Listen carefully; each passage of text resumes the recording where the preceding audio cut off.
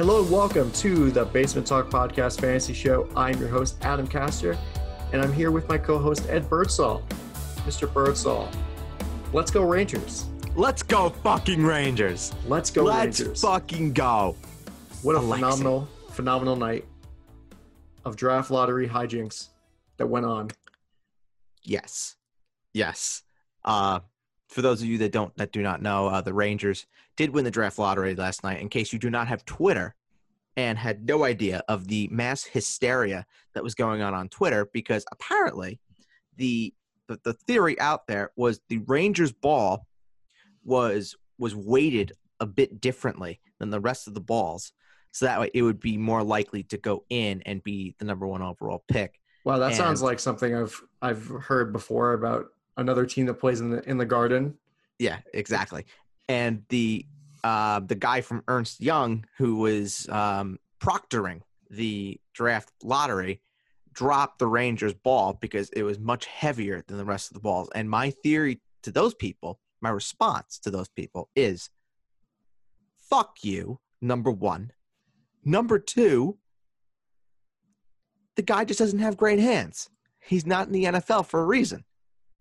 The guy works for Ernst Young, and he's on national television in his one shining moment at being the guy that's proctoring the NHL draft lottery. And he got a little nervous, dropped the Rangers ball, and the Rangers ended up winning the lottery. And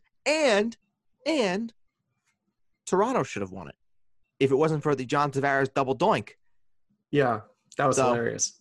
That was quite funny. That was quite freaking funny. But now we have all of the rumors out there that, Buffalo should offer Jack Eichel for the number one pick, and Toronto should offer Austin Matthews for the number one pick and Alexis Lafreniere.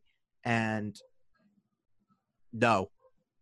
Can they play wing? Can they play on the wing? Because we don't need any more centers necessarily. We do need centers. We absolutely need centers. But this kid is a blue chipper. Yeah. Alexis Lafreniere is a blue chip prospect. You take him. Jeff Gorton, listen to me. John Davidson, listen. Take him. This kid is a 15-year superstar that'll be playing in Madison Square Garden every night for the rest of his freaking career. You take him. Yep. But, yeah, I mean, not to, go on a whole segue into talking about the Rangers, which is why the Basement Talk podcast should have a hockey podcast, and I think we can go on for hours talking about this. You look at the future for the Rangers. I mean, Shesterkin, Adam Fox, if they can get Tony DeAngelo re-signed, Jacob Trouba, Lindgren, Libor Hayek, Keandre Miller, Niels Lundqvist, Capo Caco, Mika Zibanejad, Chris Kreider, Artemi Panarin. Yeah. And now Ryan Strome. If you can get Ryan Strome re-signed, yeah. And now you bring in Alexis Lafreniere. Oh, my God. Woo-hoo-hoo-hoo. Yeah, no, this is great. The funny thing is that Stepan trade, actually, I think the Rangers probably, in hindsight, I think the Rangers won the Stepan trade. Yeah, and you bring in Vitaly Kravtsov too, if he pans out. But I think the moral for all of this is fuck Lias Andersson, and hopefully he enjoys wherever he goes. Yeah. But for the lack of video component for this podcast, my virtual background right now is in fact the man himself, Alexis Lafreniere. He's with me always, and if he needs a friend when he moves to New York, he can always call me. I'll be his friend. Yeah. Well, before you go in, because I know you have another quick question for me. Yes. But let's just talk about one thing that happened for the news and notes, and that is Lamar Miller, who signed with the New England Patriots. Another addition to that crowded New England Patriots backfield, who basically have four players that could make a case. Well, maybe three players that could make a case for them getting a lot of carries in James White, Sonny Michel, and now Lamar Miller. And I think for fantasy, it's not – you got to really pay attention to his health. He had the nasty ACL injury that cut his season short.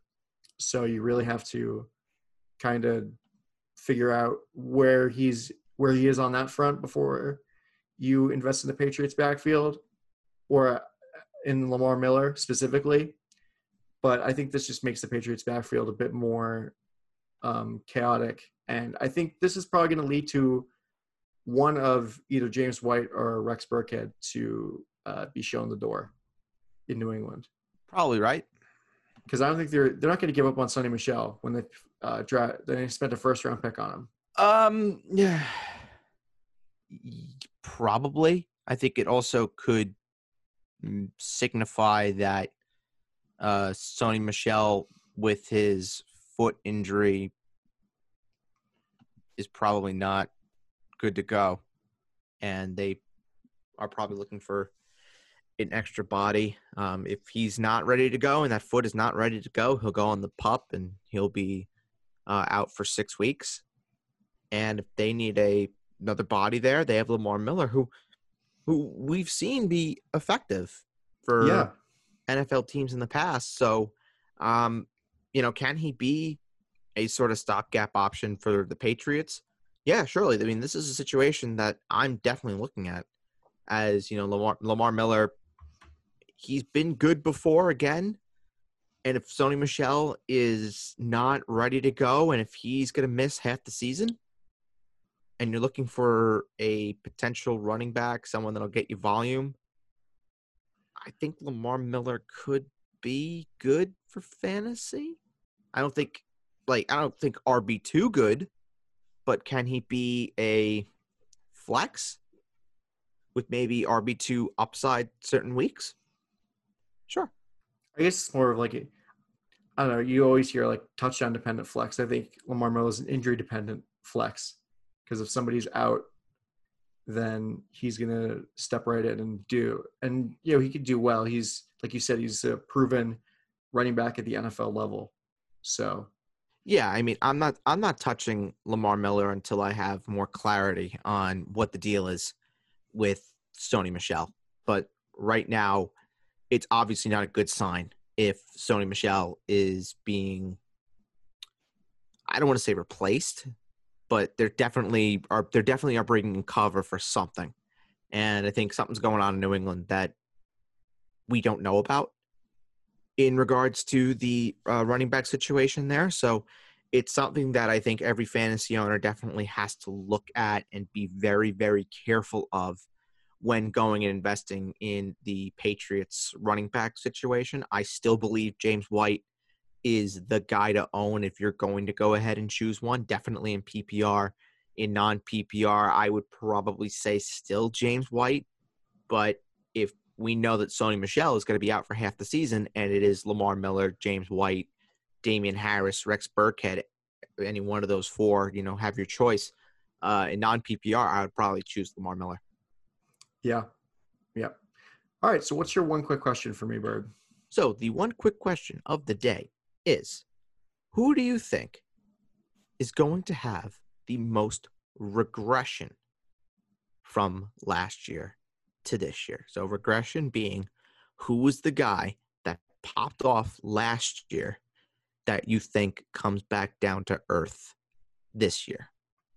Well, there's also positive regression because basically regression is like regression to the mean, to the average. Right. That's what I'm asking. Yeah. Good way or bad way? Yeah. Who do you think is going to have regression to the mean?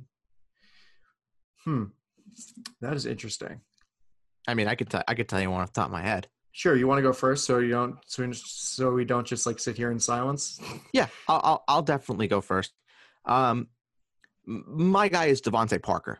I was skeptical of him going into last season. Again, this is a guy that his first 3 years in the league was not very good. And then he goes and plays with Ryan Fitzpatrick, who is just known to launch the ball around the field. And all of a sudden, Devontae Parker finds God.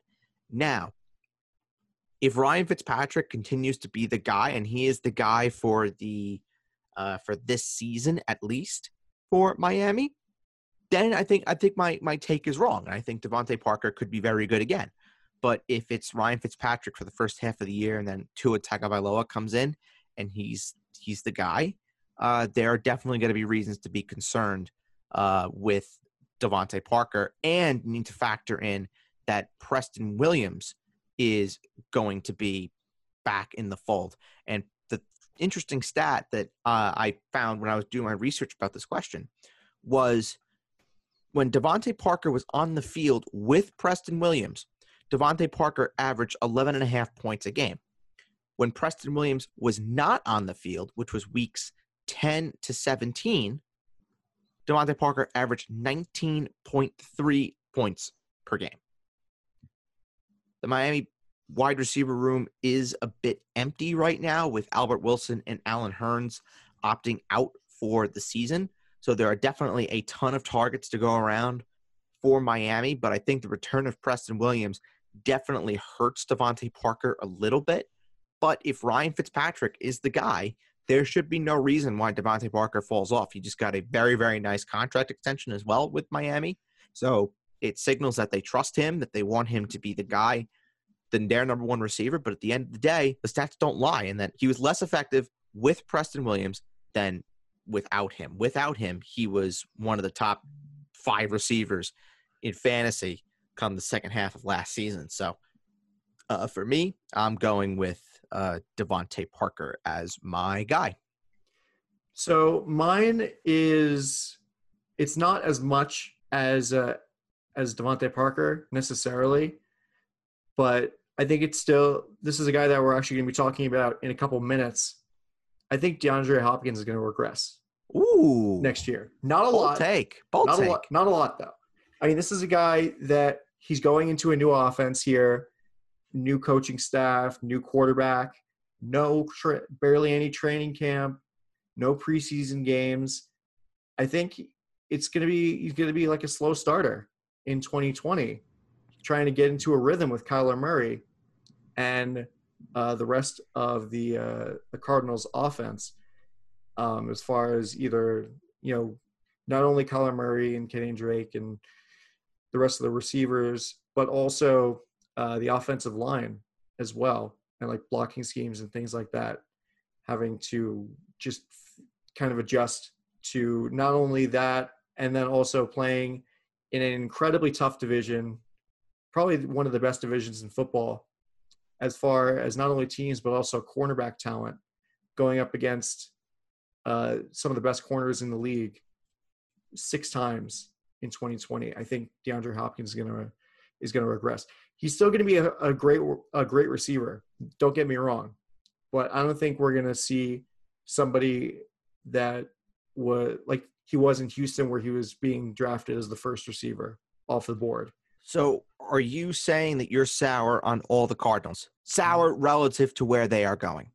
DeAndre Hopkins, turn round 1, round 2, Kenyon Drake, round 2, round 3, Kyler Murray, round 6. Are you sour on them? Not necessarily. I just don't think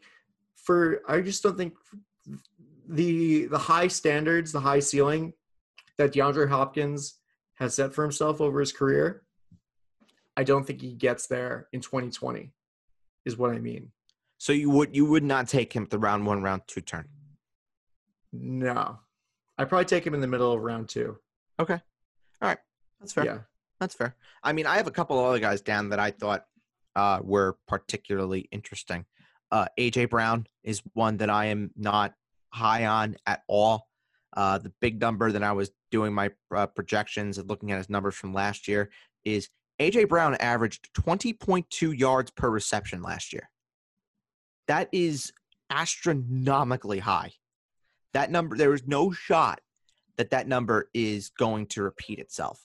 So A.J. Brown, I believe he's in for big regression, but I still think he'll be a viable fantasy asset. I just don't think he's going to be a 20 yards per reception sort of receiver. It's just not what Tennessee looks to do. It's not in their profile to want to go and have a guy that, they're going to bomb it to. It's just not who Tennessee is. It's not who Ryan Tannehill is. And to be honest, I don't think that's the kind of receiver that A.J. Brown is either, to be completely honest. And then another guy that I have down that I think is going to regress slightly is Aaron Jones. That is another guy that I think is in for big time regression. He had 19 touchdowns last year, which are tied for the most in the National Football League with Christian McCaffrey. And I look at what Aaron Rodgers is going to look to do. I think Devontae Adams, who basically was non-existent the first half of the season, then really came on the second half. I think Devontae Adams, really comes back with a real roar this season. I read you my projections for him when we covered the NFC North. Go check out that episode if you missed it. Devontae Adams is in for a big season. I have him down for that. And I think even that the Packers do want to incorporate A.J. Dillon a little bit into the game plan. He barely was 1,000-yard rusher last year. And I look at the 19 total touchdowns, and I'm saying to myself, there's no way that a guy who is barely 1,000-yard rusher is going to get 19 touchdowns again. I'm sorry. It's just not going to happen. So for me, Aaron Jones is a big, big, big, big, big choice to have a little bit of regression. And I mean, I'm saying that Aaron Jones is going to be, a bad choice, but for me, where he's going middle of the second round, that's too rich for me. It's way, way, way too rich. I would not be picking Aaron Jones until late part of the third. That's just where I think he should be going, because there's just too many questions there that, for me, that I am just trying to avoid at all costs. We didn't really mention any positive regressors. Alvin Kamara is the most popular choice. Yeah. That's everybody's big time choice, that everyone thinks Alvin Kamara is in for some positive regression. And I agree. I agree. Yeah. I mean, how about more negative regression? I think I say this every single year, waiting for it to happen. It doesn't happen. So maybe I'll throw it out there and I'll take the abuse for it later. Derrick Henry. It's going to happen. I agree with you. This is the kind of player that's going to be like run into the ground with Tennessee. You can't have that many you can't have that many carries and still have sustained success in today's NFL. I agree. As a running back. I completely agree. And who says that Tennessee will be, a very, very good football team? They have to be winning in games and winning by a pretty large sum if Derrick Henry is going to be getting the kind of touches that will make him a viable RB1. And to be honest, there are going to be a lot of games, quite frankly, where Tennessee is going to have to throw the ball. And where does Derrick Henry fall into that game plan? He doesn't. He doesn't catch the ball out of the backfield. Right. So I like Derrick Henry. I finally gotten on the Derrick Henry bandwagon of understanding that all he does is run in a straight line, and he runs in a straight line better than anybody else in the National Football League. But the regression is going to have to come eventually, and it could be this season, but we'll have to wait and see. I mean, the bottom line is the Titans as an entire team just completely scare the daylights out of me. Yeah, it's crazy because Derrick Henry is the kind of player that he was kind of like average his first couple of years in the NFL, and then in 2018 he broke out, and in 2019, of course, the Titans started using him a lot. So that mileage on him, coming from not only the University of Alabama but also from his years in Tennessee, is going to take a toll on him. And you see it all the time with running backs, where if you keep using them consistently for a bunch of years, give them like 300 carries a couple of years in a row, they're going to wear down. Like, look at Steven Jackson as a good example of that. It's a very good example. Yeah. And I'll give you one more for positive regression. Mm-hmm. Juju Smith-Schuster. I was thinking about that one also. Yeah. You could even group every big name in the Pittsburgh Steelers offense if Ben Roethlisberger is healthy. James Conner, Juju Smith-Schuster, Eric Ebron even. Yeah. Well, I'm not saying Eric Ebron's going to be a 10 touchdown guy, but can he get back to what's this, 2018? Exactly. But can he go back to being a high-end tight end 2 for fantasy? Sure. Yeah. It's possible. But it all comes down to Ben Roethlisberger and his health. And this football team will be as good as Ben Roethlisberger is, quite frankly. Mm-hmm. Mm-hmm. All right. So next thing we're going to be doing, we're going to be finishing off our little mini series that we've got going on here, where we've been previewing every single division in the NFL from a fantasy perspective. 4 weeks. 4 weeks. It took us to get to this point. And in case you didn't realize how process of elimination works, we are at the NFC West. I think, is the best division in football because of how many good teams are in this division. Basically, all of them have a chance to make the playoffs. Hey, Adam. Yes. We're talking about the NFC West, right? Mm-hmm. Does that mean we have to talk about Jared Goff and Jimmy Garoppolo? Unfortunately, it does. Oh, God. And Tyler Lockett? I don't know. I like Tyler Lockett. I don't know. I've never been a Tyler Lockett guy. But we're talking about Tyler Higbee. That's fantastic news. Yeah. Well, on the bright side, we get to talk about Russell Wilson as well, who's phenomenal. True. That's an easy one. And one of my favorite receivers in the National Football League, Mr. Bob Woods. Mm-hmm. Bob Woods. Woods. Hell of a guy. Haven't really heard people call him Bob, but sure, teach their own. If you're on that sort of basis with them, then far be it from me to complain. I mean, I bet you've never heard someone call Frank Gore Franklin Gore. Joke's on you. We did the AFCs first. Well, I'm calling him Franklin Gore from now on. Okay. I mean, it's his name. Anyway, we're moving on to the Arizona Cardinals. That's the team we're starting off with. And we're talking about Kyler Murray, the first player we're going to be talking about for the Arizona Cardinals. And what a rookie season for Mr. Murray. I mean, just such a solid year. A total of 4,200 yards and 24 touchdowns. That's total yards from scrimmage. And yeah, this is the kind of player that has some solid upside heading into 2020. I mean, he's got a number one receiver. Even though I think that DeAndre Hopkins will regress somewhat, he's still going to be amazing. Don't get me wrong here. He's still going to be amazing. And the offense surrounding Kyler Murray is probably making Josh Rosen weep in a corner somewhere. He's like, why didn't they do that for me when I was in Arizona?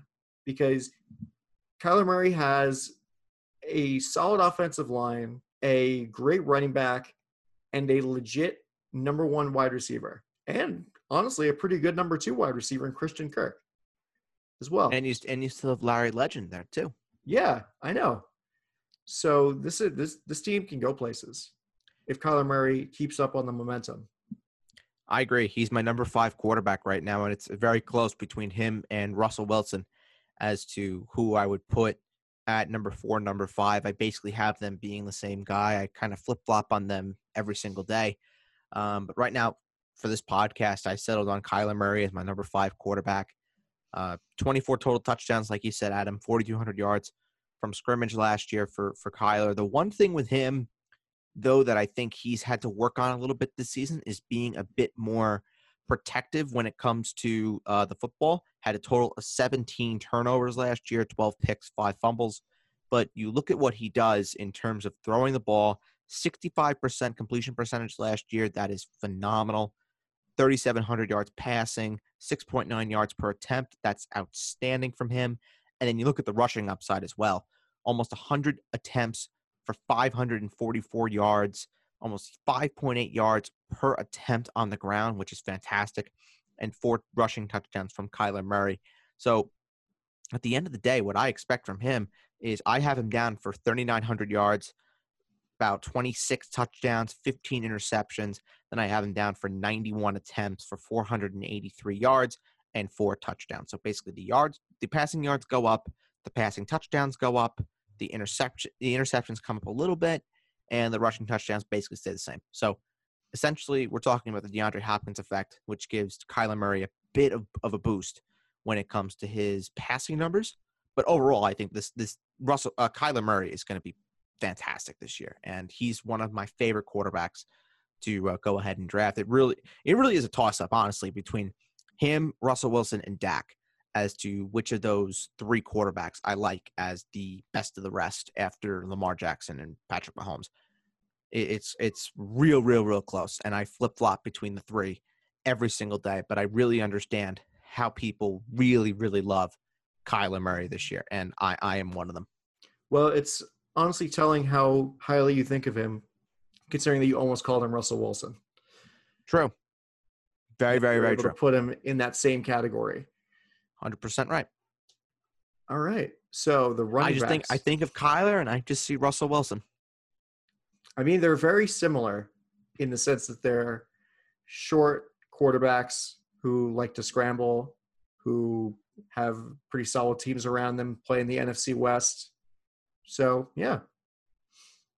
All right, the running backs. Kenyon Drake was after Kenyon Drake was traded to the Cardinals from the Dolphins, he was the number one in the offense, basically. But Chase Edmonds there's a stretch where Chase Edmonds was tearing up the league. I like to think of the Giants game where he had a multitude of touchdowns that won people weeks that week if they had the pleasure of starting him, which I don't think a lot of people did because he was just like, oh, it's a backup for the Cardinals, whatever. I can confirm that I did. All right. So it must have been great. It must have been a great week for you. He's like, wow. It was fantastic. I loved every second of it. 40 points? Sick. Love that. But this is really, what do you think about this room in the sense that is Kenyon Drake is this a committee or is this like a one guy backfield? What are you thinking here? That's the $1 million question, isn't it? I think that this is a one-man backfield. I think if it was a committee, we would have seen Cliff Kingsbury give David Johnson a run, and he really didn't until the end of the season when, it was really all said and done for the Cardinals. However, something, and I just don't know what it is, because I like Kenyon Drake. I think he's really talented. But just something tells me there's just something fishy about this. And I can't put a finger on it as to what exactly it is. Maybe it could be the fact that Kenyon Drake is basically going at the round 2, round 3 turn, and that kind of gives me the heebie-jeebies. Maybe it could be that I just don't trust Cliff Kingsbury to be committed to just one guy. It's really tough with Kenyon Drake. I just don't. I can tell you I like Chase Edmonds a whole lot more for where he's going than Kenyon Drake, which is kind of frightening to say. And I honestly, I want no part of this backfield. I want to see it first before I'm really willing to go ahead and invest.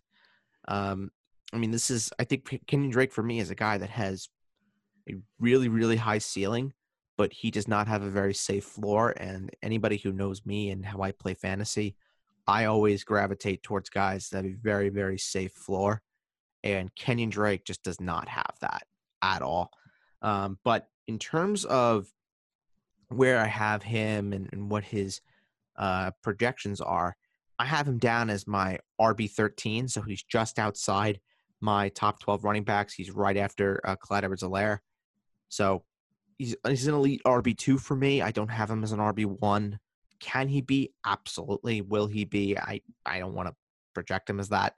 And I think my numbers are going to really say it, pretty clearly that I just don't think Kenyon Drake is an RB1.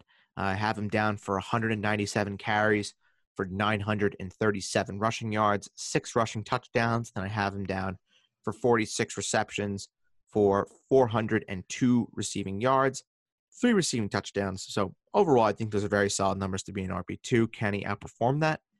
Absolutely. But again, it's just someone that I have massive questions about. Yeah. And I think that the fact that not only is it because they got like one of the best receivers in football in this trade, but the fact that Cliff Kingsbury was like, we're going to trade away David Johnson, our number 2 running back, because I think it's more of an indication that they believe that Chase Edmonds has the potential to really be a part of this backfield.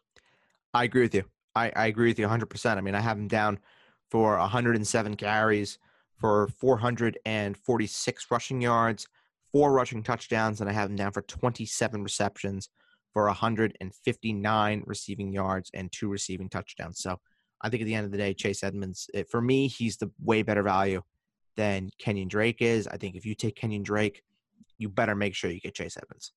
Yeah. Because this is a backfield that can be very volatile. And I think Cliff Kingsbury is not afraid to give someone the hook. And if Kenyon Drake does not perform, we could be seeing this backfield run by Chase Edmonds. Yep. All right, moving on to the wide receivers. This is fun. This is going to be a fun position group that we get to go through here. Yes, it will be. And the number 1 receiver is DeAndre Hopkins. He's on top of the world. Moving from one competent quarterback to another competent quarterback. This is like unprecedented for his career. And he's the number 1 in this offense. There's no questions here. I think the biggest upgrade of all is he went from Bill O'Brien to someone not named Bill O'Brien. That is true. That is very true. I think that's reason to celebrate. Somebody that will know how to really utilize him in the offense. Yeah, exactly. And I agree with you, Adam. I think that DeAndre Hopkins does take a bit of a dip from last year's numbers, had 104 receptions over 15 games, 150 targets from Deshaun Watson, which is incredible usage. But you look at his numbers basically with Deshaun Watson, 163 targets, 174 targets. Those are ridiculous numbers. And DeAndre Hopkins was utilized heavily.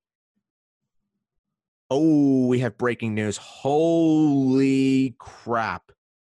Oh boy, what is it? The Big Ten canceled football. Ooh, that is pretty big news. That's a blow. That's a big blow. The Big Ten canceled football, and the Pac-12 is also looking at canceling football as well. Yeah, college football's done. Yeah. College football's done. So going back to DeAndre Hopkins. I got to regroup now. And you look at his yards. Almost 1,200 yards receiving, 7 touchdowns, which was a definite dip for him. I look at the numbers that I project for DeAndre Hopkins. Again, I don't see him being a 100 reception guy. I agree with you, Adam. I have him down for 92 receptions for 1,127 receiving yards, 9 receiving touchdowns. So I had the receiving touchdowns going back up, but the receptions and the yards coming down just a hair. But at the end of the day, he's my wide receiver 6. I have him right behind Chris Godwin. And I think he no doubt is going to be a wide receiver 1, but it's just a matter of where we've seen DeAndre Hopkins be a top 3 receiver. Is someone were to tell me that, is living in December, January, and they were to come back and tell me, hey, DeAndre Hopkins finished the top 3 receiver, I would not be surprised one bit. Yeah. Well, the thing you have to look at about DeAndre Hopkins, you mentioned his target share earlier, is that he's not the only person in this offense that can catch a football anymore. No. And that can stay on the field. Kyler Murray has Larry Fitzgerald, of course, and Christian Kirk to throw the ball to, as well as, maybe Dan Arnold and Max Williams at tight end. You don't really know. And he also has Kenyon Drake and Chase Edmonds out of the backfield to throw to. So the ball is going to be going around a bit more than it was in Houston. Spread around more than it was in Houston. So I think that would probably contribute to DeAndre Hopkins having not as good of a season, but still an amazing season regardless, because it is DeAndre Hopkins that we're talking about here. Yeah, I have Christian Kirk down for 64 receptions, 768 receiving yards, and 4 touchdowns. So, I have Christian Kirk taking a pretty decent chunk out of DeAndre Hopkins, but not enough where I'm saying, don't draft DeAndre Hopkins, or really causing panic about DeAndre Hopkins. No. That's why I wanted to qualify what I said. Yeah, because I'm like, listen. Yeah, Christian Kirk will be fine. He'll be a middle of the road flex option if you need to use him, or a deep option that you can go and use in a third receiver spot or a flex in deeper leagues. Yeah, that's totally fine. Larry Fitzgerald I have down for 60 receptions for 605 yards and 4 touchdowns as well. So there's going to be plenty of the ball that's being spread around between those three receivers. And then, of course, you need to look at the running backs as well and the occasional tight end touchdown that may probably occur from Arizona. I mean, honestly, I know what would solve the Arizona Cardinals tight end problem. It's signing Logan Paulson. You know what? I like the way you think. I agree. Thank you. I think Logan Paulson should be signed by the Arizona Cardinals. Honestly, they should have signed Jordan Reed at tight end, frankly. No, they should have signed Logan Paulson. I mean, Logan Paulson's obviously better than Jordan Reed, but I'm just saying that Logan Paulson is the best tight end in football. Mm-hmm. You're right. He's better than Travis Kelce. Forget what we said last episode. Hey, Adam. Yes. Are you aware that the DeAndre Hopkins trade for David Johnson was the second worst decision that Bill O'Brien made as head coach of the Houston Texans? Really? What was the first worst decision? Cutting Logan Paulson. You know what? You're right. I wholeheartedly agree. Disgraceful. That is absolutely shocking.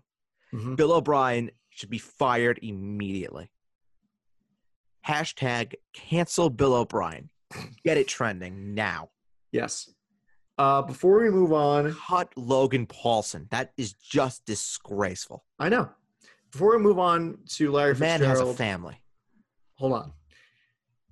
Before we move on to the 49ers here, do you want to talk about Larry Fitzgerald for a bit? No, I want to rant about Logan Paulson. Okay. I talked about Larry Fitzgerald. I gave my protection for Larry Fitzgerald. Okay. So let's move on. I think he's a low-end flex that barely cracks your lineup unless something happens to Christian Kirk or DeAndre Hopkins. All right. So let's move on to the 49ers. And sign Logan Paulson, please, Arizona. Yeah, do that too. 49ers, yay. You sound so sick of my shit. I am. Thank you for noticing. You're welcome. It happens, Adam. All right. 49ers, we talk about Jimmy Garoppolo. No! We have to talk about the San Francisco 49ers. And Jimmy Garoppolo. Here, Adam, I have a great idea. Yeah. How about we just talk about George Kittle and don't talk about any of the 49ers? Done. Oh, God. So, yeah. I guess briefly, Jimmy Garoppolo is more of a system quarterback than Tom Brady ever was. He's really not worth it. Excellent call, Adam. In fantasy. Excellent call. But Tom Brady's still a system quarterback. But Jimmy Garoppolo learned from the master at being Jimmy Garoppolo is a system quarterback. He learned from the system quarterback master. I'm going to take this microphone and smash it over my head. We just need to talk about Jimmy Garoppolo and get this over with. Same thing with Jared Goff. When Jared Goff comes, we quickly talk about him and we move him out of the way. Yeah. So this is a person, a quarterback that really is not all that worth it in fantasy. He's really been coasting on. I mean, George Kittle, of course, is worth it because he's one of the best tight ends in football. But he's really the only reason that Jimmy Garoppolo is relevant because that's who he's going to be throwing to for his touchdowns. And, it's just there isn't really much to talk about with Jimmy G. And I feel like moving on to the running backs, so let's do that. I can give you his projection. We can move on swiftly. Okay. He's my QB 25. I have him down for 476 passing attempts for 3,826 passing yards, 23 touchdowns, 13 interceptions, and that's kind of that. I'm not drafting Jimmy Garoppolo. I don't care how handsome he is. I don't care that he played for the Patriots. I don't care that he was coached by Bill Belichick and was an understudy of Tom Brady. Jimmy Garoppolo is one of the most overrated quarterbacks in the National Football League. He will never be good for fantasy. Let's move on swiftly. Yes. All right. That was easy. That was very easy. See, it's like ripping off a Band-Aid. That's what it is. That was very easy. I like that. Yeah. The running backs for the San Francisco 49ers are kind of a clusterfuck. Raheem Mostert, actually, I don't even think we talked about it with our news and notes. We talked about how he allegedly requested a trade, but his contract got restructured and he's going to be in San Francisco for the foreseeable future. So along with him, there's also Tevin Coleman and the returning Jerick McKinnon from injury. So I don't know. I'm not really a fan of this running back room at all. No, I'm not either. It's just there are 3 players that have the qualities as a starting running back in the NFL. I would say 2, Tevin Coleman and Raheem Mostert. I don't trust Jerick McKinnon in his health. I just don't see a situation where you could potentially rely on Jerick McKinnon to be an every down 15, 20 carry back, and then you sprinkle in, receptions there. So you're talking 20, 25 touches. I really don't expect Jerick McKinnon to ever be that guy. So really it comes down to Raheem Mostert and Tevin Coleman. And I honestly, it's an every week sort of guess as to who the guy's going to be. That's how it was last year. Yeah, it's exactly how it was last year. First half of the year was Tevin Coleman, Matt Breida. And the second half of the year, it was Matt Breida, Raheem Mostert. Doesn't make any sense. It made no sense. It made absolutely no sense. So Raheem Mostert is being drafted right now, 60th off the board. Oh, God. This is just a mess. This is a mess. Something tells me that Raheem Mostert, given the way that he finished the season, will be first in line for carries, but I feel like the leash is very, very short in San Francisco. I have him down for 173 carries for 835 rushing yards, 7 rushing touchdowns, 20 receptions for $164 and 2 receiving touchdowns. So overall, 9 total touchdowns for Raheem Mostert. Well, my thing is, I think that since Tevin Coleman did really well in the playoffs, in the NFC playoffs, not the Super Bowl, I think that he has an equal right or an equal leg up in the offense for the most touches, along with Raheem Mostert here, because they both like Raheem Mostert had a breakout finish to the year, but then Tevin Coleman really turned it on in the playoffs.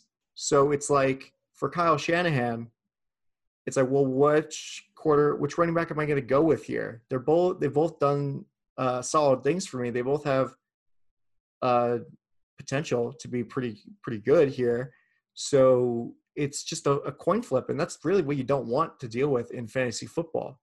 You shouldn't have to be psychic to be good at fantasy football. You shouldn't have to predict how a coach feels when they wake up in the morning on what running back they're going to give the most carries to. You want certainty when you're playing fantasy football. And this backfield does not give you certainty at all.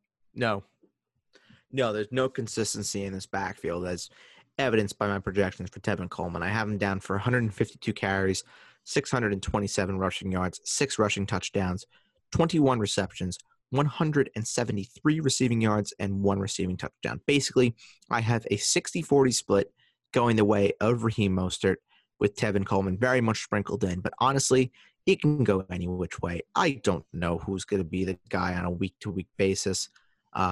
Stay away from this running back situation. It's a disaster. I mean, if you're getting Raheem Mostert in round 7, round 8, then I would invest cautiously. If you're investing in him to be your RB2, God bless you.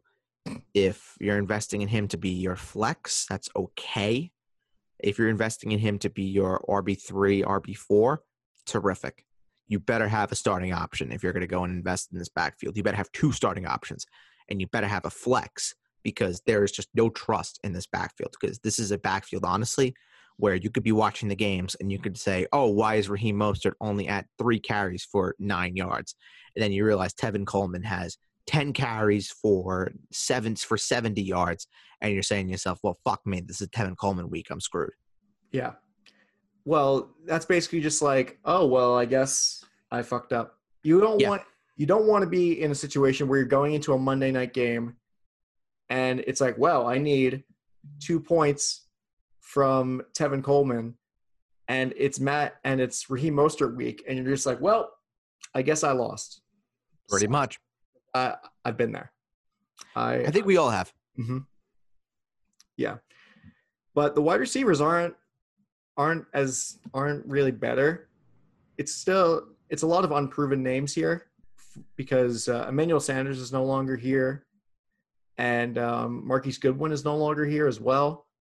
But, I mean, that's kind of irrelevant because he opted out of the season anyway. But he was traded to the Eagles, and he's opted out of the season. But Deebo Samuel looks like he's going to be the guy in this offense because he has the most experience. When he returns, John Lynch said that Deebo Samuel is likely to miss 2 or 3 weeks. Yep. As he rehabs from his broken foot. So yes. As of right now, the number one receiver in this offense is looking like it's rookie Brandon Ayuk.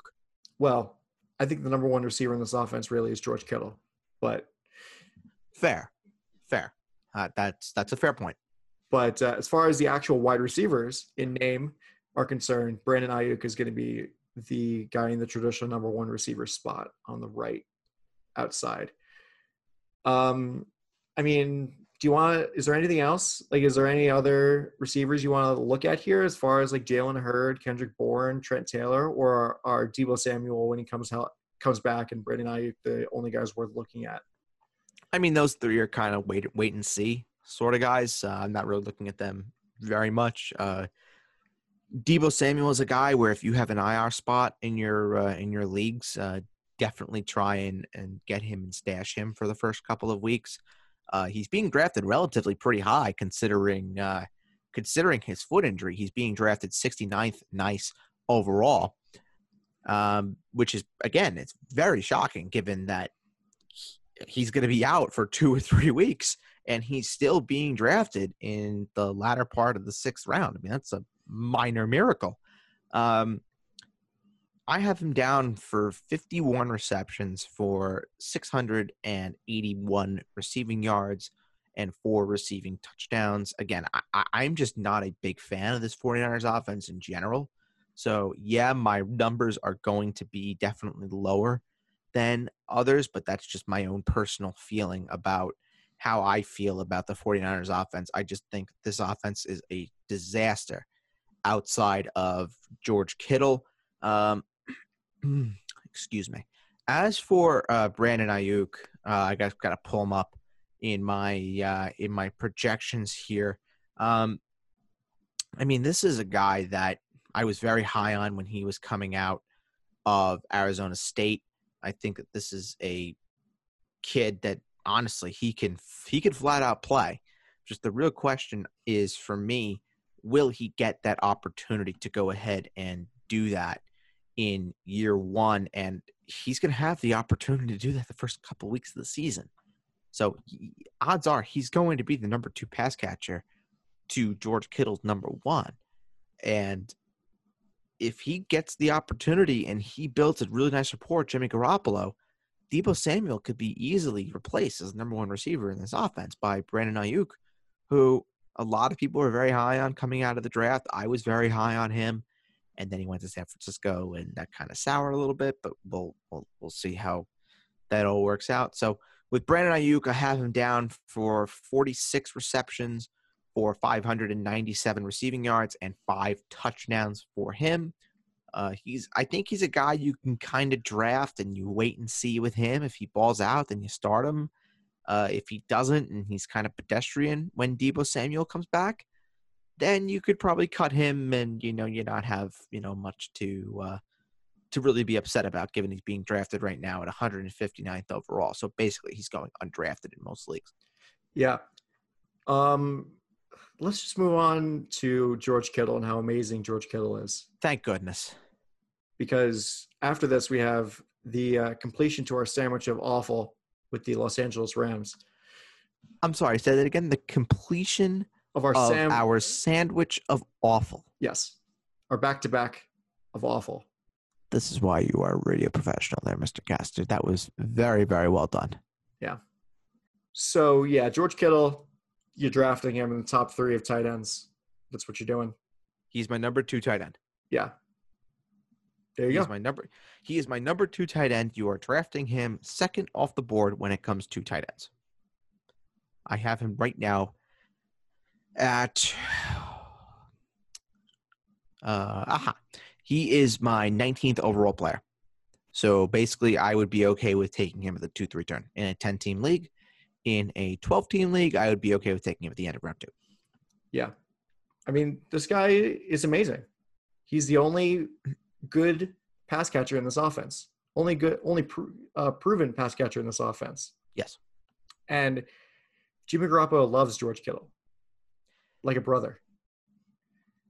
One thing he learned, especially from Tom Brady, not only did he learn how to be a system quarterback, but he also learned how to utilize his tight end.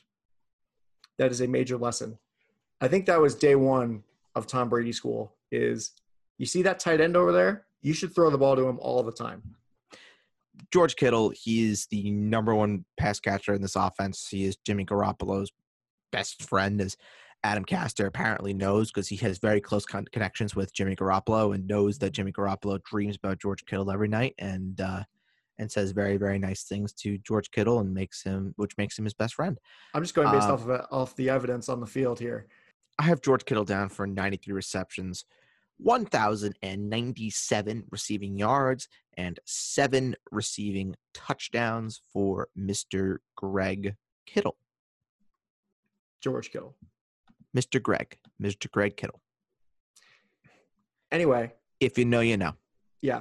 So the Rams, this is actually interesting as far as, comparative statements go, is that the teams in the NFC West, they actually mirror each other in a way where some of the teams do, where you could say that the 49ers and the Rams are very similar in the sense that they have system quarterbacks and they have kind of mediocre running games and good defenses.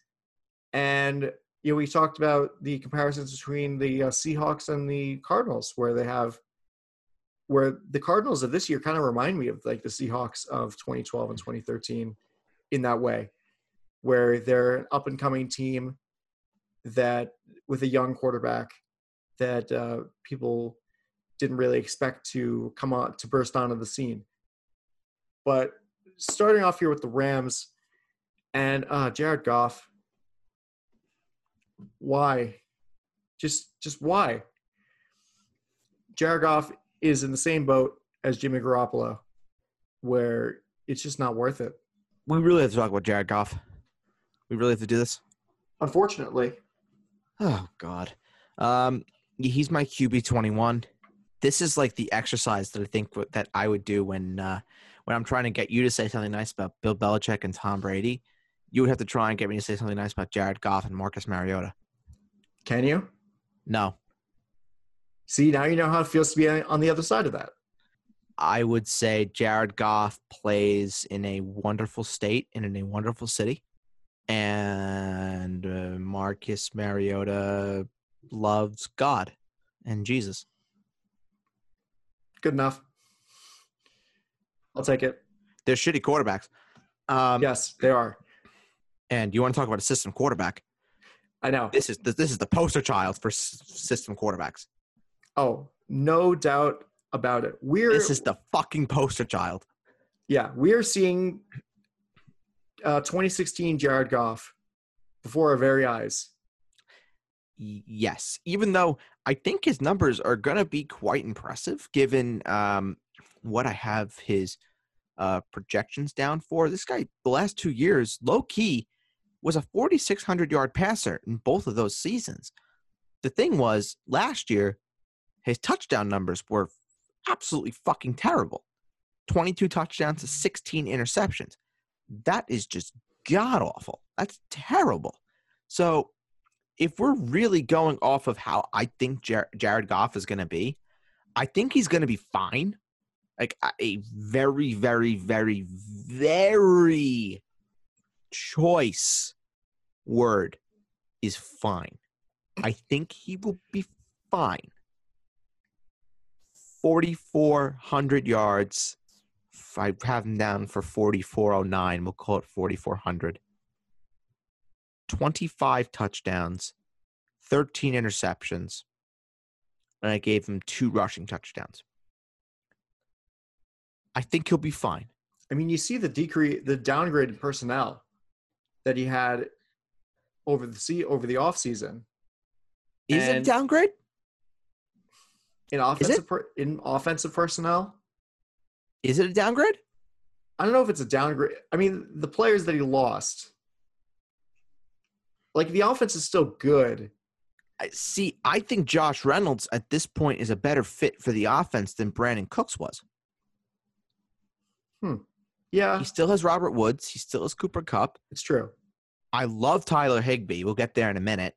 Yeah, you can make a case that Todd Gurley definitely is a massive miss, but is he really when he was not healthy all of last year? It was almost like he wasn't there at all. It's true. I mean, I don't know. The stats are good. I just don't see anything that excites me about Jared Goff. There's nothing sexy about Jared Goff. He's a very vanilla sort of pick where he can completely bomb you, but he won't jump off the page. And it won't be like, oh, wow, Jared Goff, number 3 quarterback of the week. Holy smokes. Yeah. That's not going to happen. It's like if you're playing like the Giants or something or Washington, that you'll probably finish as a top 5 quarterback in a week. Or the Cardinals. With their horrendous defense. Yeah. I know Isaiah Simmons is there, so don't come at me and say, oh, Ed, what about Isaiah Simmons? We haven't seen shit from Isaiah Simmons.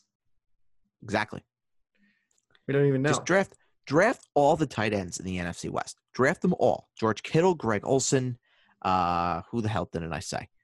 George Kittle, Greg Olsen. And Tyler Higbee. Yeah, because they're all scoring touchdowns against the Cardinals. Yeah. Just don't draft the Cardinals tight ends.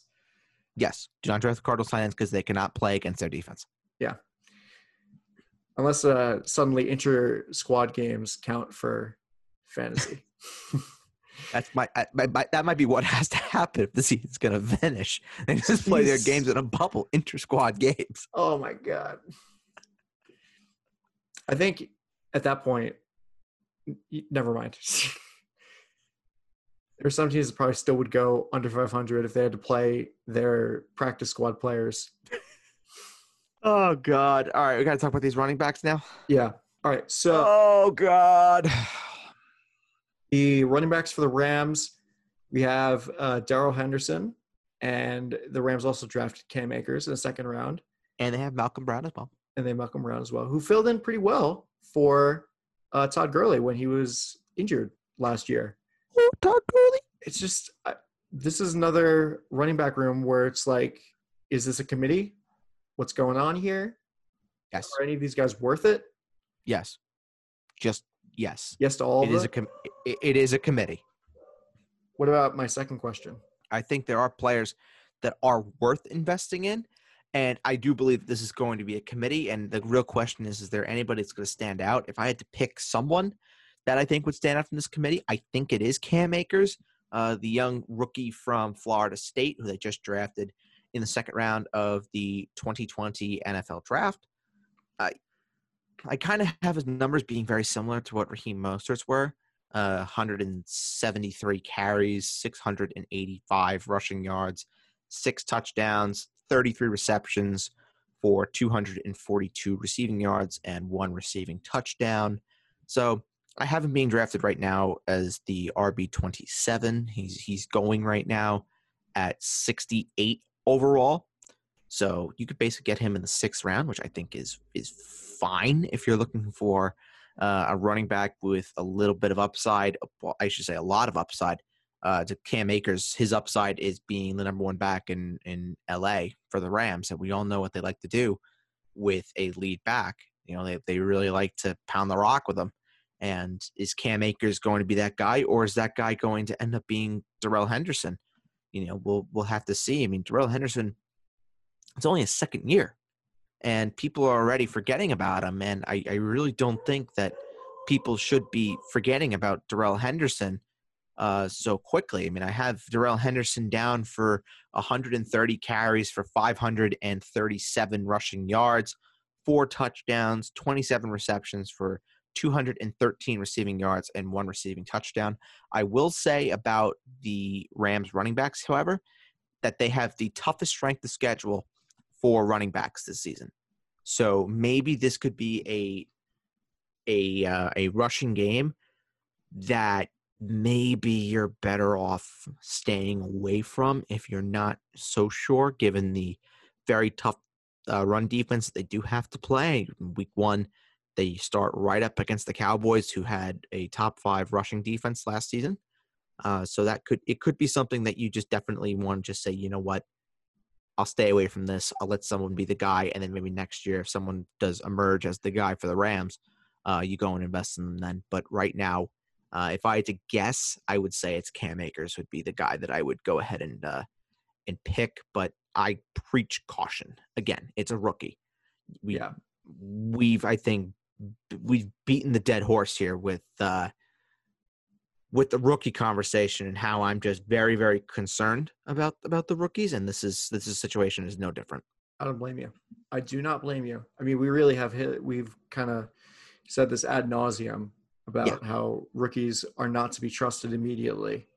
And yeah, I feel like we'll be saying that probably about 150 million more times. Mm-hmm. The wide receivers, this is fun. And yes. Another great position group here. And Robert Woods is going to be the guy. Bob Woods, the guy in this offense. Yeah. And it's looking great for not only Robert Woods, especially since Brandon Cooks is not there anymore, but Robert Woods and also Cooper Kupp as well. Yeah, I mean, you look at Robert Woods and his numbers from a year ago, 139 targets last year, which is his career high by a mile. 90 receptions last year, a little more than his previous career high, which was 86 set in 2018. But the number that really stands out to me, besides the 1,134 receiving yards, is the 2 touchdowns. Where were the touchdowns last year for Robert Woods? And that was really one of the things that truly hampered him in terms of being a guy that you could rely to week in, week out. He was very, very safe. He got you receptions. At the end of the season, he was absolutely terrific. But the touchdowns just weren't there for him. So at the end of the day, with no Brandon Cooks there are some opportunities for touchdowns. I think Robert Woods does get enough touchdowns this season to justify being a high-end wide receiver 2. I have him down for 88 receptions for 1,102 receiving yards and 5 receiving touchdowns, which is basically his career average. So at the end of the day, I don't think Robert Woods is going to be a wide receiver 1, but I do see him being a wide receiver 2 with pretty safe floor and a pretty reasonable enough ceiling. Yeah. What about Cooper Kupp in this offense here? See, now this is the curious one, because a lot of people were Cooper Kupp was on pace to be a top 5 receiver, and then he just kind of fell off after the bye. He was not the same guy after the bye week. And there are a lot of questions that I think people have with Cooper Kupp, given, of course, that he is a part of the Rams, and what is his offense going to be on a week-to-week basis. I think Cooper Kupp is fine. I have him literally back-to-back with Robert Woods, and I look at his numbers from a year ago. 94 receptions on 134 targets, 1,161 yards, and 10 touchdowns. I think the touchdown number absolutely comes down. I think the receptions go down a little bit, and I think the receiving yards go down a tiny bit as well. But still a very impressive season that I have down for Cooper Kupp. I have him down for 86 receptions, 1,076 receiving yards, and 8 receiving touchdowns. So I think Cooper Kupp could be the guy with the greater ceiling, but I think the safer floor is Robert Woods. Yeah. But either one of these guys are fantastic for fantasy. So go ahead and take them. Yep. Before we move on to the wonderful tight ends that the Rams have, just speak briefly on Josh Reynolds here. I like Josh Reynolds as a potential sleeper. I know that there are people in the industry that do feel the same way as I do, that Josh Reynolds could be a sneaky little ad at the end of drafts this year. The only problem with me when it comes to Josh Reynolds is you need to see him. If you're projecting a breakout, you need to see him being better than the other guys at his position. And I just don't see him being better than Robert Woods and Cooper Kupp. But can he be productive? Absolutely, no question about it. And I have him down for 52 receptions for 627 receiving yards and 3 receiving touchdowns. So at the end of the day, he's a very, very solid ad in a deep league. In a 10-team league, I probably wouldn't go near him. In a 12-team league, maybe at the very end of the draft, you can make a case to add Josh Reynolds. 14, 16, absolutely. He should be drafted. Yep. The tight ends actually for the Rams are really interesting to me because the Rams like to run a 2 tight end set. Yes. And that involves Tyler Higbee, of course, who you've been hyping up for this entire episode, seemingly, and Gerald Everett, who is pretty good in his own right. Yeah, and honestly, I think that Gerald Everett, people want to write off and say that he's done. I don't think Gerald Everett is done. I do think that he's got a pretty big part to play in the offense for the Rams. Remember, he's a second-round draft pick. The Rams just not going to throw him out and say, "Oh yeah, you're nothing to us anymore." Adam made a great point. The Rams do like to run a lot of 2 tight end sets, and Gerald Everett will be on the field a whole hell of a lot. And I think it could put a dent in Tyler Higbee a little bit, but not a lot of it. I have him down for 40 receptions for 382 receiving yards and 3 touchdowns. As for Mr. Tyler Higbee, the love of my life at the tight end position, if I had to choose one for this year, I will say that I am kind of nervous about Tyler Higbee a little bit, given how he finished the season last year. 4 games of over 100 yards, nearly got to 5 in week 17, but the guy was just a monster at the end of the season. 7 receptions, 7 receptions, 12 receptions, 9 receptions, 8 receptions. PPR, he was a monster. He was an absolute monster in PPR, and he won a lot of people leagues at the end of the season, no questions asked. But now we got to take it and we got to say, can he do what he did in 5 games at the end of the season over the course of an entire season? And it's a very good question that a lot of people have. I think he can, and I think I'm not going to say he's going to be a 100-yard guy every single game, but I think he's a guy that can be very, very consistent. He's going right now at 107th, which basically you're saying he's one of the middle tight ends coming off the board, with guys like, he's going ahead of guys like Rob Gronkowski, going ahead of Jared Cook. I would take Tyler Higbee there all day long. So I have Tyler Higbee down for 67 receptions for 734 receiving yards, 5 touchdowns for Mr. Tyler Higbee. I think he is the tight end to own in this offense. And again, you're taking him in the 10th round. That's outstanding value. I would take that all day, every day. Yep. All right, last team, the Seattle Seahawks. Yes. And this is another team that is interesting and we're actually not going to have any trouble talking about this quarterback in a positive way. And that's Russell Wilson.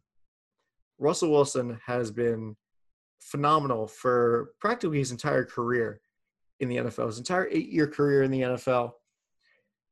And this is a player that has solid receivers in Tyler Lockett and DK Metcalf. Great tight ends, pretty good tight ends in Greg Olsen and Will Dissly, and a solid running back core with Chris Carson, Rashad Penny,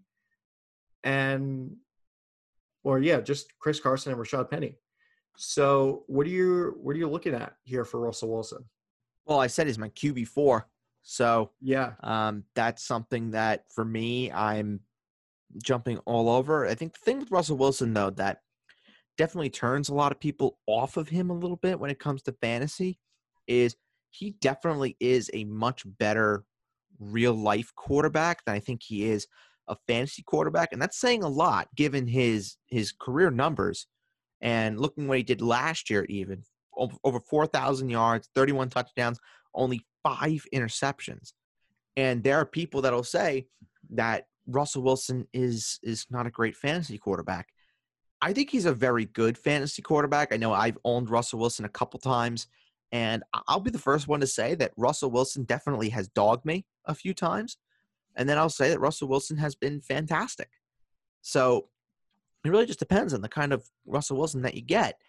And I will say this year that he's got a ton to work with. Tyler Lockett coming back, DK Metcalf, who I expect big things from. Greg Olsen, I expect marginally big things from. So Russell Wilson will have plenty of guys that he can get the ball to. And I think he's in for a pretty decent year. I have him down for 3,984 passing yards, 30 touchdowns, 7 interceptions, 75 rushing attempts for 388 rushing yards and 3 touchdowns. I like Russell Wilson a lot. He's my QB4, and I think he will deliver on the QB4 promise. I think he's a lock, really, to finish top 5. Yeah. Definitely. I could not agree more. I've always been a fan of Russell Wilson, whether it be real life or in fantasy. For the running backs, this is an interesting tandem considering that Chris Carson seems like is the guy, the number one in this backfield. But the Seahawks did draft Rashad Penny last year with a first round pick. So you have to think that Pete Carroll is going to want to use Rashad Penny in this offense as well. That will eat into Chris Carson's carries. But I think that Chris Carson's still a worthy play around the area that he's going, which is around the David Johnson, Le'Veon Bell area. Correct? Chris Carson? Chris Carson is going, let me just pull it up on Fantasy Pros. He is going right now 15th. So he's going in the Austin Eckler, Kenyon Drake, Todd Gurley, Leonard Fournette sort of range. Well, that's interesting. I mean, he's pretty good, though. He's a good running back. He gets you volume, if anything else. The thing with Chris Carson that, kind of, I don't want to say it scares me, but there are definitely durability concerns when it comes to Chris Carson. They just acquired Carlos Hyde.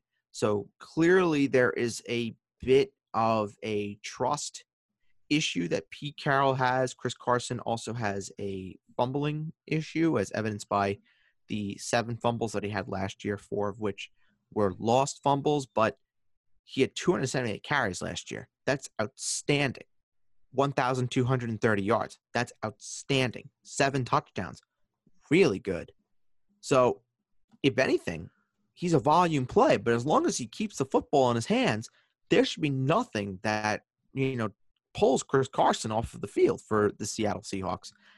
I have him down for 252 carries, so just short of that magical 260 number, but I have him down for 1,123 rushing yards, 8 rushing touchdowns, 36 receptions for 263 receiving yards and 2 touchdowns, 10 total touchdowns for Chris Carson, over 1,300 yards from scrimmage. This is a guy that I think is locked and loaded to be a potentially low-end RB1. Yeah, definitely. And again, it really comes down to volume. Yes. If anything else, he's going to be a guy that gets you a ton of volume. He will get you 15, 20 carries every single week, pending he keeps the ball in his hands. Yes. Do you want to talk about Rashad Penny a bit more, or? I think the guy there is Carlos Hyde. Yeah, as the backup. Yeah. Okay. Yeah, I think Rashad Penny's time is just about done, which is sad because I really did like him coming out of San Diego State, but was put in a terrible situation is the thing. Yeah, I agree. I think that ship is definitely come and gone. I think Carlos Hyde is there as the backup / handcuff to Chris Carson, and I think that's just kind of that. Yeah, the wide receiver group, the receiving core is really, really inspiring for me. I really enjoy this receiving core. DK Metcalf is the number 1 receiver in this offense, poised to have a breakout in 2020, along with the steady Tyler Lockett here. I mean, Russell Wilson has options in this offense. Yes, he does. He Yes, has he a does. fair amount of options here. And DK Metcalf in the red zone, whew, oh boy. I mean, a guy that size, Forget it. Yeah, you just throw the ball up and you're like, oh yeah, he'll catch it. Whatever. I don't even have to look. Yeah, I mean, I'm looking at Tyler Lockett. I actually have Tyler Lockett ranked above DK Metcalf, but they are one spot apart. I have Tyler Lockett as my wide receiver 22, DK Metcalf as my wide receiver 23. Tyler Lockett, I have projected for 76 receptions for 1,052 receiving yards and 8 touchdowns. This comes off of last year where he reeled in 82 receptions on 110 targets for 1,057 yards and 8 touchdowns. Basically, I have Tyler Lockett being the same exact guy as he was last year, and now he's going to be partnering himself with a full season, year number 2, of DK Metcalf, who is the talk of the fantasy community, and everybody is just going nuts over the potential of DK Metcalf and what he could potentially do this year. I'm cautious about DK Metcalf. I'm not going to say that he's a stone cold breakout, but there is a lot here that could potentially go the way of DK Metcalf. I have him down for 67 receptions for 978 receiving yards and 9 receiving touchdowns. So if anything else, this is a guy who's got to reel in a ton of touchdowns for Russell Wilson. And I think he's perfectly placed as a low-end wide receiver too. At the end of the day, I think Tyler Lockett, I think his floor is very safe, but his ceiling is not that great versus DK Metcalf, where I think his ceiling is being a wide receiver 1 and his floor is low. I'll put it that way, low. So I think if you're looking at these Seattle receivers, I think they offer something a little bit different depending on which one you want to go for. Personally, I like DK Metcalf a lot more than I like Tyler Lockett, and that's not really the direction that I usually lean when it comes to fantasy. I usually like the high floor guys a bit more, but I think DK Metcalf is extraordinary, and I love him this year. I think that he's a guy that I will be looking to take in nearly all of my drafts if I can get him. Yeah. All right, last but not least, the tight ends.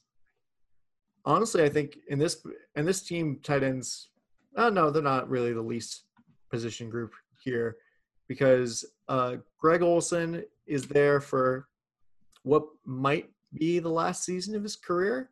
He's getting up there in age, and then there's also Will Dissly behind him, who unfortunately had a season cut short by injury in week 6. So hopefully he's going to get back to form there. What do you think about this tight end group here? I think it's Greg Olsen who's leading this tight end group. I think he's a veteran. He knows what he's got to do. And I think, honestly, this is the most consistent tight end that Russell Wilson is going to have since Jimmy Graham, quite honestly. And I think Greg Olsen is in for a pretty nice season. He's going right now at 193 is ADP, going undrafted in most leagues. I have him down as my tight end 24, so he's a low-end tight end too. I think he can deliver that. I can deliver on that. I think he can deliver a little bit more. I have him down for 45 receptions for 483 receiving yards and 4 receiving touchdowns. So in a deep league, 2 tight end league, Greg Olsen could be very, very solid for you. I think he can deliver more because, of course, he's Greg Olsen and he finds a way to magically perform for fantasy owners literally every single year. And I think this will be no different, given, of course, he's now playing with arguably the best quarterback that he's ever played with in Russell Wilson at age 35. Yeah, no, I don't think there's an arguable thing about that because I think that Russell Wilson is better than Cam Newton because that would be the only competition. Yeah, even at Cam Newton is at his peak. Yeah, Russell Wilson's much better. Yeah, I agree. I agree with you. Greg Olsen's going to be the guy here. Unfortunately, I think Will Dissly as the backup.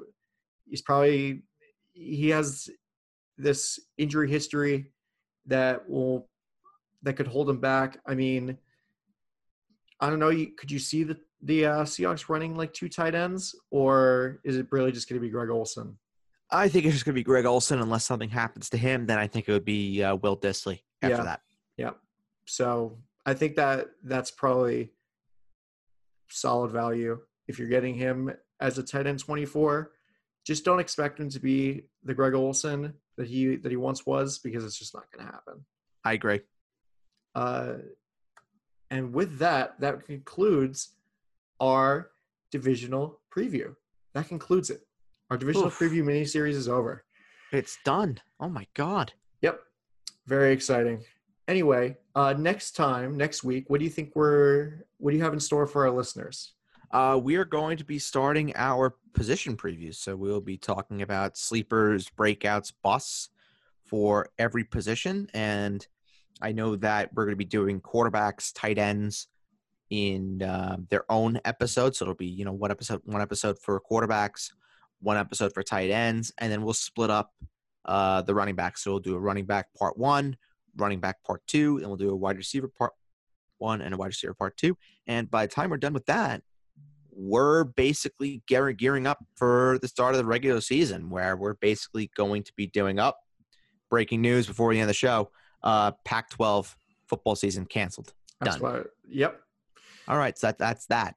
And we'll be doing for the regular season. We'll be here 2, maybe 3 times a week, depending on everyone's schedules and what we could work out. If it's not me and Adam for 3 days, it'll be me and somebody. But Adam will definitely be on. This is our show. We're doing our thing.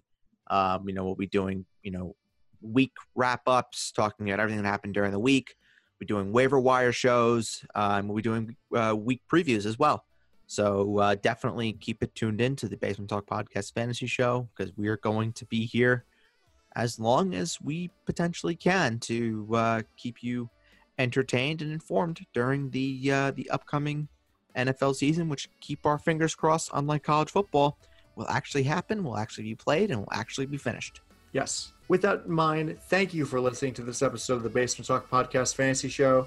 You can find all episodes under the Basement Talk Podcast umbrella on Apple Podcasts, Spotify, and SoundCloud, and the name is just the Basement Talk Podcast. Please leave us a 5-star review and a comment on what you think or what you thought about this episode and all of our previous episodes. And we will talk to you next week where like Bird said, we'll be going into our positional previews. And for my co-host of Birdsall, I'm Adam Castor, and we will talk to you next time on the Basement Talk Podcast Fantasy Show. Bye-bye.